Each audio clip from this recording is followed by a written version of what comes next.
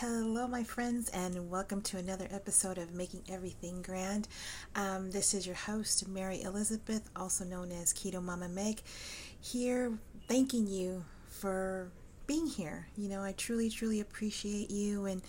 And today's episode is keto inspired, and one of the questions I get asked a lot is, where do I start? How do I do this? There's so much information out there.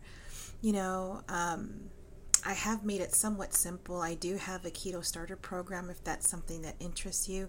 It's a downloadable PDF file. If that's something, let me know. Send me a private message or a voice message, as it is available here on Anchor, and I will get you that information. But for starters, people think that they have to do it like I did, quit cold turkey from one day to the next. That's not the case. We're all different. I would highly suggest just start weaning off of certain foods. Some maybe drink one less soda a day, or maybe, walk a little bit further each day, or maybe stop, in form of exercise. But other than, just start eating less of the things that are detrimental to your body. It's one meal at a time. And it's all portion sizes and everything, and it's appropriate quantities, and it's not eating until you're stuffed. I think I grew up in a household where we ate everything that was on our plate. Whether you were hungry or not, you ate what you were served, and I think that's something that we need to veer away from, because that's not always the case. Eat when you're hungry. Make sure you eat everything on your plate, and you can't get up from the table until your plate is cleared off, and no matter where you went, the first thing that, I would go to my grandma's house, and she'd automatically go straight into the kitchen and start preparing something to eat, whether I ate something or not, So that's part of culture. It's a beautiful culture, but one that we don't always have to say yes to. I remember going to my ex-in-law's house, and I had already started this lifestyle, and insistent that I eat.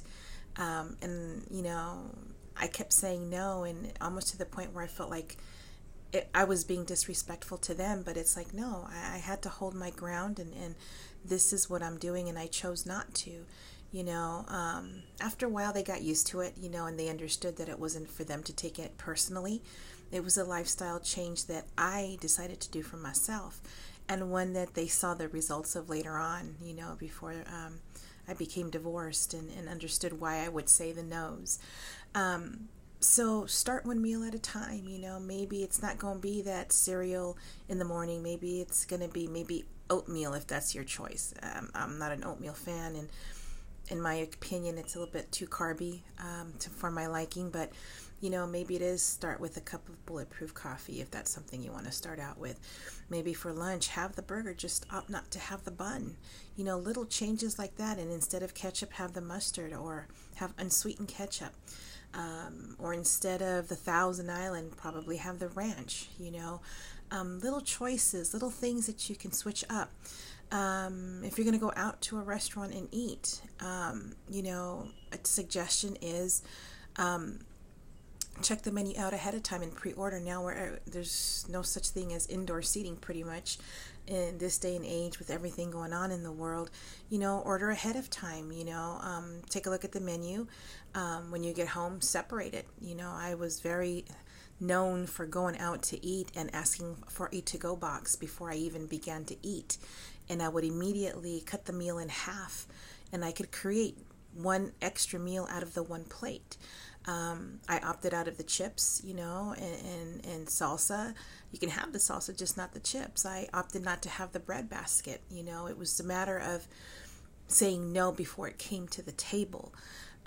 Easier when you're alone, understood, because there's nobody else that you have to fight with over wanting to have the bread basket or not. But after a while, it just became second nature to me. It didn't bother me what somebody else was eating. It didn't matter that they were right across from me eating whatever it was that they're eating. It didn't bother me.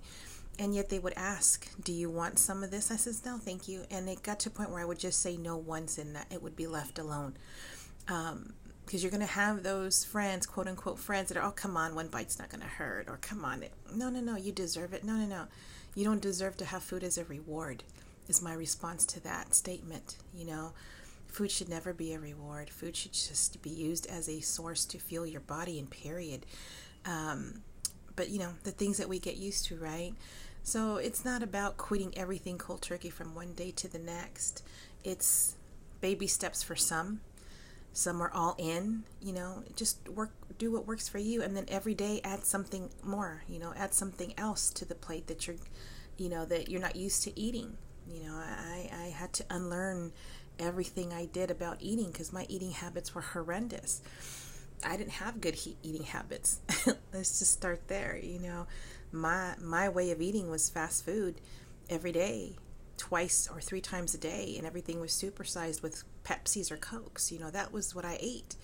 I didn't know what it was like to buy broccoli and cauliflower, asparagus. I didn't know what it was like to eat healthy. I had to learn to like that food, because I made the decision that it was me, and it was life or death in that moment that I made the decision to start my journey. And there is an episode as to how I started in my channel. But it's one of those things where, you have to make the decision, and not just make the decision, commit to it, and stop listening to what everybody else is trying to tell you how to run your life and how to eat and what you should not eat, when some of these people aren't even healthy themselves. And so be aware of who you're listening to. That's very important.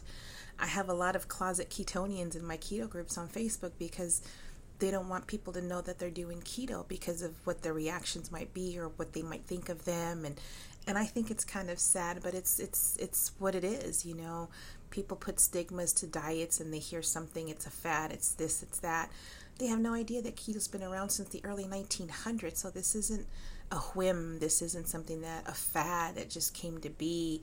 I mean, it caught momentum for a minute there. It was like the biggest thing all of the last 2 years ago. I remember when I got on it, and they always just one more thing. But no, it's not just one more thing. It's a lifestyle, and I'm an advocate 100%, because look what it's done for me. And if you're following me on any of my social media platforms, you know what my transformation looks like. And if you haven't, I highly suggest you check me out. I am on YouTube with Making Everything Grand as my channel there as well. I'm at Keto Mama Meg at Instagram, and on Facebook it's under Mary Elizabeth. But it's baby steps for some, and that's okay. Every day is progress. And just keep in mind that every day you're continually doing something and becoming consistent. It just becomes a habit. If it's something that you're choosing to do one day yes, one day no, one day yes, one day no, and then complain why you're not losing weight, well, a lifestyle doesn't happen on a one day yes and a one day no. It's consistent. The thing that was very difficult for me to wean off of was the Pepsi. I went through major withdrawals for 2.5 weeks. I would drink Pepsi from the moment I woke up until I went to sleep. I can finish a 2-liter before noon. That's how bad my addiction to Pepsi was. And so learning to stop that and drink water, oh my gosh. Water for me was the end of it all for me, because I was not a water drinker. I can honestly say I used to drink water maybe twice a week, if that, so that was bad. Now going to about a gallon of water by noon, by 1 o'clock in the afternoon. So I've learned to love water. Now that's all I drink. Maybe it's going from sweet tea to unsweetened tea. That's going to be a big jump. But again, it's something necessary. And I think if you keep in mind that sugar equates insulin spikes into your body, or carbs equal sugars, you might take a different look at it. And in my instance, like I mentioned in one of my prior episodes, in regards to the breast cancer scare that I had a few years ago, I didn't know I was feeding into my own cancer. Cancer feeds off of sugar.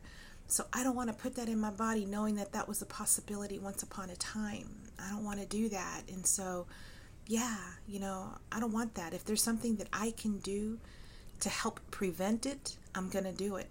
It's not to say that it's something that may come back later on. I can't say that, but if I have a say in it. And if I'm able to be active participant in deciding what I eat because I don't want something to possibly come back, absolutely 110% I'm going to do it. So it's not a question of going back. If I ever going to go back to eat how I used to, no, I don't want to go back to what got me in trouble in the first place. I know too much now about my own body, my own state of mind, and honestly, there's no food out there that tastes as good as feeling good does, and that's how I choose to live out the rest of my days, however long that may be. And so, my friends, listen to your bodies. Your bodies are absolutely crying for help, and yet you dismiss it and you disregard it and say, well, no, not today, maybe next week. Or not today because, not this week because we're going to a family reunion on the weekend. Or no, maybe not today because I just don't have the time. Well, if you don't have time for your own health, what else could be more important than that? Sometimes we have to make time for things that are important to us. So where on the priority list is your health? It should be at the top, right up there with self, So rethink for a moment, take pause, and pay attention to you. You deserve to be happy and have energy and do things that you've been wanting to do. And sometimes we can become prisoners of our own bodies. We want to do so much, but we can't. We're limited. Our bodies won't allow us to move a certain way or have the energy to sustain a day, So take that into consideration as well. There's nothing on this earth that you can't do. Everything is in your mind, and it is all about a mindset. Absolutely about a mindset. And that will be a future episode, I promise. But for now, my friends, I hope these words help and inspire and motivate you in some way. I'm not looking to change you. I'm not looking to fix you. What I'm looking for is a shift in mindset that will say, oh my gosh, that makes sense. Maybe I'll try that. That's all I'm looking for here. Because in my own journey, I realize that I can't fix or change anybody unless they want to do that for themselves. So if you're at that stage in your life where you're ready for change and you're done and you're tired of being tired, allow the words that I speak resonate within you and hopefully create that shift within your mind that allows you to progress or to move forward, at least take that first step. The first step is always scary, but once you get going, you catch momentum. There's no stopping you. So with that, my friends, I leave you today. Many blessings to you and your families. God bless every single one of you. Thank you for your time. Thank you for the follow. Thank you for referring friends to me. Thank you for your kind words. Thank you for your blessings. They're very much heartfelt and mean so very much to me. So take care, everybody, and always remember to make things grand.